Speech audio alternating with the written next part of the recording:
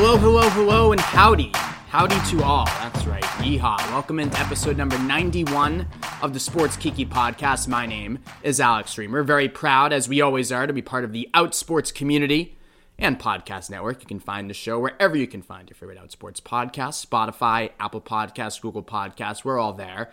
I'm a bit of a Luddite in terms of technology. I just recently actually made the switch to Spotify from Pandora. Hold your laughter. It is even sadder than it sounds. But I've noticed that most people, and by most people I mean most of my friends, have moved on from Spotify into Apple Music. So I'm feeling all cool and up to date in 2021, soon to be 2022, that hey, finally off that Pandora thing. Now I can choose my own songs. Wow, what a concept. But is Spotify already yesterday's news? It's beginning to feel like it for me. Always behind the times. But as always, appreciate you for tuning in to the show this week. Have a couple of topics that I want to hit on. I hope you enjoyed the show last week, by the way, with Mark Piker talking about strep throat, twink, a few other things. Like to get away from sports every now and again and talk about the silliness that's going around gay Twitter. But, you know, we can always draw greater cultural and societal points from a lot of silly Twitter beefs, right? Okay, maybe not. But anyway, nonetheless, two topics that I do want to get to this week. The first one has to do with one of the biggest stars in gay sports, out Raiders lineman Carl Nassib. We have an update on Carl. I wrote about it this week. He, for what we believe is the first time, posted a picture of himself and his boyfriend on his Instagram. Now, it was in the story, so you had to catch it, or poof, it's gone. But luckily, I took it upon myself to take a screenshot, as other enterprising journalists did. So you can check out Outsports if you want to see Carl and his beau, Eric Gedzinis. Eric, by the way, has a couple of pictures with Nassib on his grid. And I'm naming Eric because his Instagram profile is public. As I mentioned, there are two pictures of him and Carl on his public grid, and Carl posted a story of him and Eric on his public Instagram just the other day. So that's why I am naming Eric Gedzinis. Now, this is important for a few reasons. It's important because let's just remember the last month that Carl Nassib has lived through. So he comes out in June for Pride Month. He then goes to training camp for the Raiders, and as we talked about extensively, it was not a big story. It really didn't come up much at all. And Carl clearly wanted it that way. He came out and then wanted to just be a football player. But that became impossible for him when homophobic emails from now his ex-coach, John Gruden, were leaked to the New York Times. And in the immediate aftermath of that story, Nassib took a personal day off from practice, and Mike Mayock, the Raiders general manager, I think had a pretty poignant phrase when he said that Carl right now is a community of one. And that's true. The only out active player in the NFL. I cannot imagine how isolating that feels at times and how isolating it must have felt in the aftermath of the Gruden mess. So Nassib took a personal day. He may have felt more alone then than when he was in the closet because, as I mentioned, he just wants to live his life and play football. And suddenly, he was at the center of the biggest story, not just in the NFL, but all of sports through no fault of his own. I was looking at the top Google rankings for October in terms of stories searched. The Raiders, number 7. So not hyperbolic to say one of the biggest stories in the entire country last month. And as we know, the news cycle moves pretty quickly these days. There are a lot of stories, but that was a pretty enduring one. So that happens. And then Nassib returns to the team. He's back on the field. And he still says, you know what? I'm going to live my life. And I'm going to post a picture of me and my boyfriend on my Instagram.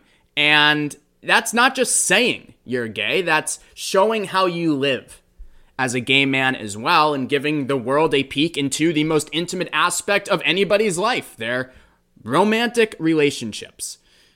So that's why it's so huge for Nassib. And I go back to a podcast interview he did last month with his teammate Darren Waller, great tight end, talking about the feeling after he came out. Pretty illuminating. Carl said, "The answer you would probably expect is, oh my God, this weight was lifted off my shoulders. But it is a little more stressful, I will say. Being the only out gay guy in the NFL is a little stressful. It's gotten much easier since camp. I remember the first 3 days of camp, I went out to practice and just felt like I was suffocating and the whole field was spinning. Wow." As I said, that's illuminating because from the outsider's perspective, the media coverage did not seem to be over the top. It did not seem to be sensational. But obviously, we are not Carl Nassib. He's the only one who knows his experience. And he said he was suffocating. The whole field was spinning. So, that's, and he went on to say that, what other effing gay dude has to come out to his entire effing business? So he's dealing with that as well. But I just think that the Gruden story on top of this really shows Carl's resiliency and has tested him in a way that he should have never been tested, dealing with a homophobic head coach, calling the commissioner of the NFL the F word. I mean, come on. You could not think of, you couldn't even write up that story when thinking about how Nassib's first season as an out gay player in the NFL would go. But it did happen, and he's carried himself with aplomb and is showing off who he is more than ever with this new pic of him and his boy. So, love that. Very powerful. We look forward to more Instagram pictures of Carl and Eric. And we were talking about this a little bit. I think Sid actually tweeted about this. I don't think we were talking about it. But he tweeted about this, Sid Ziegler, our co-founder, about some of the crap that Nassib is taking on gay Twitter for dating a twink. Eric is quite clearly a twink. Some say that's a derogatory term. I use it because, well, I'd like to think I still am one, but I'm actually more of a twunk now. Pushing 30. 29th birthday coming up next month. But Carl, as Sid mentioned, is 28 years old. So,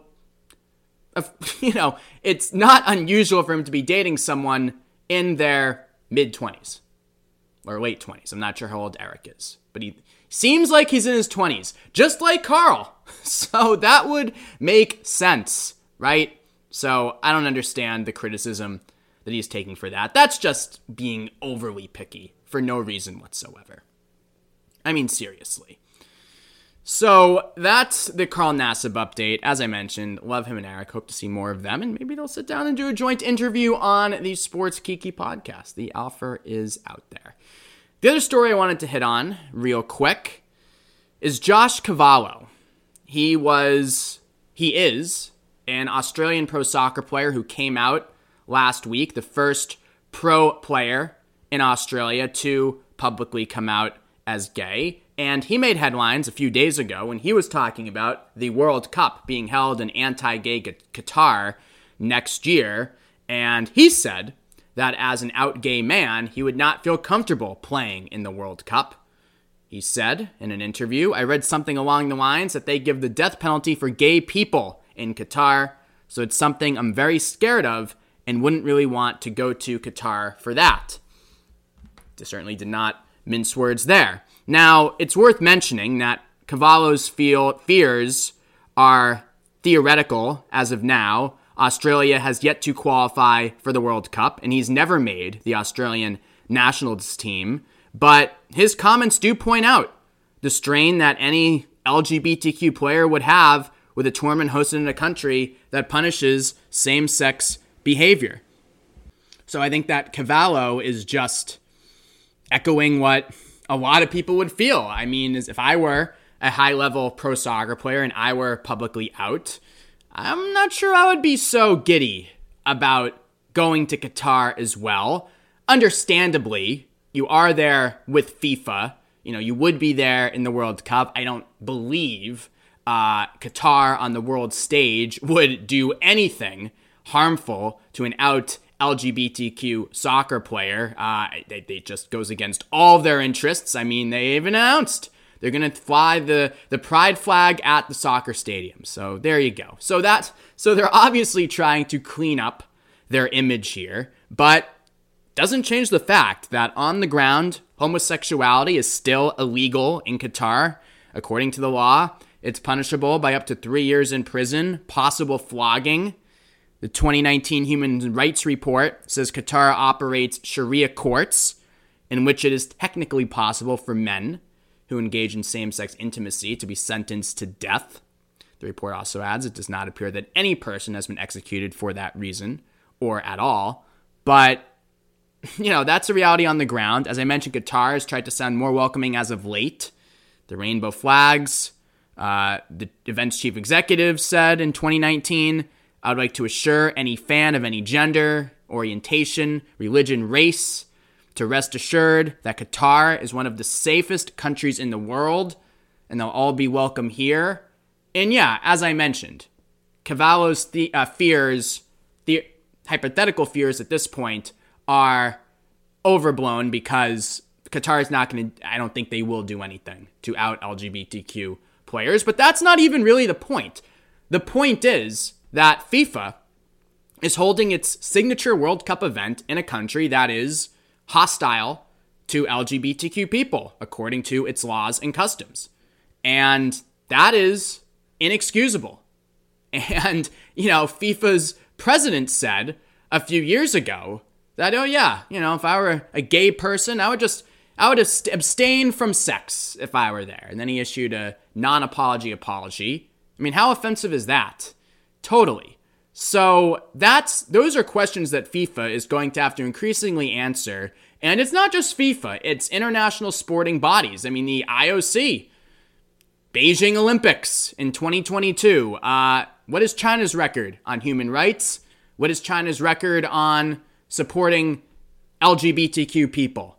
Not so good at all. So it's not just FIFA, it's the IOC, it's all these other detestable international sporting organizations that continually reward oppressive authoritarian countries with these signature events and all the opportunities and exposure that comes along with them. Now, a big reason why the Olympics are being held in Beijing next year and were held in Sochi a few years ago is because they're running out of places who want to host them. So that's an issue.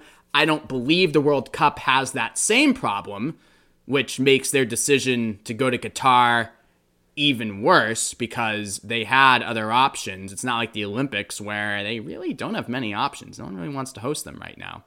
So, it goes to show just how we've made so much progress, gay rights, LGBTQ rights, but on the international stage, when you're talking about discrimination, it still gets sidestepped. Discrimination against LGBTQ people. It's still something that people who are not LGBTQ can feel like they can ignore and go, yeah, I mean, technically it's illegal there, but, you're going to be with FIFA. Nothing's going to happen to you. But once the World Cup ends, I'm sure all goes back to normal in Qatar or any country hosting the event as well. So, interesting words from Josh Cavallo. I would feel very similarly if I were in his shoes, and I would like to be in his shoes because that would mean I'm a high-level international soccer player. Pretty cool there, huh? So thank you all for tuning in to another edition of the Sports Kiki podcast. As always, if you have any show ideas, guest ideas, hit me up on the Twitter machine. @AlexReamer1 is my username. That again is @AlexReamer1. So long, everybody. We'll talk to you next Saturday.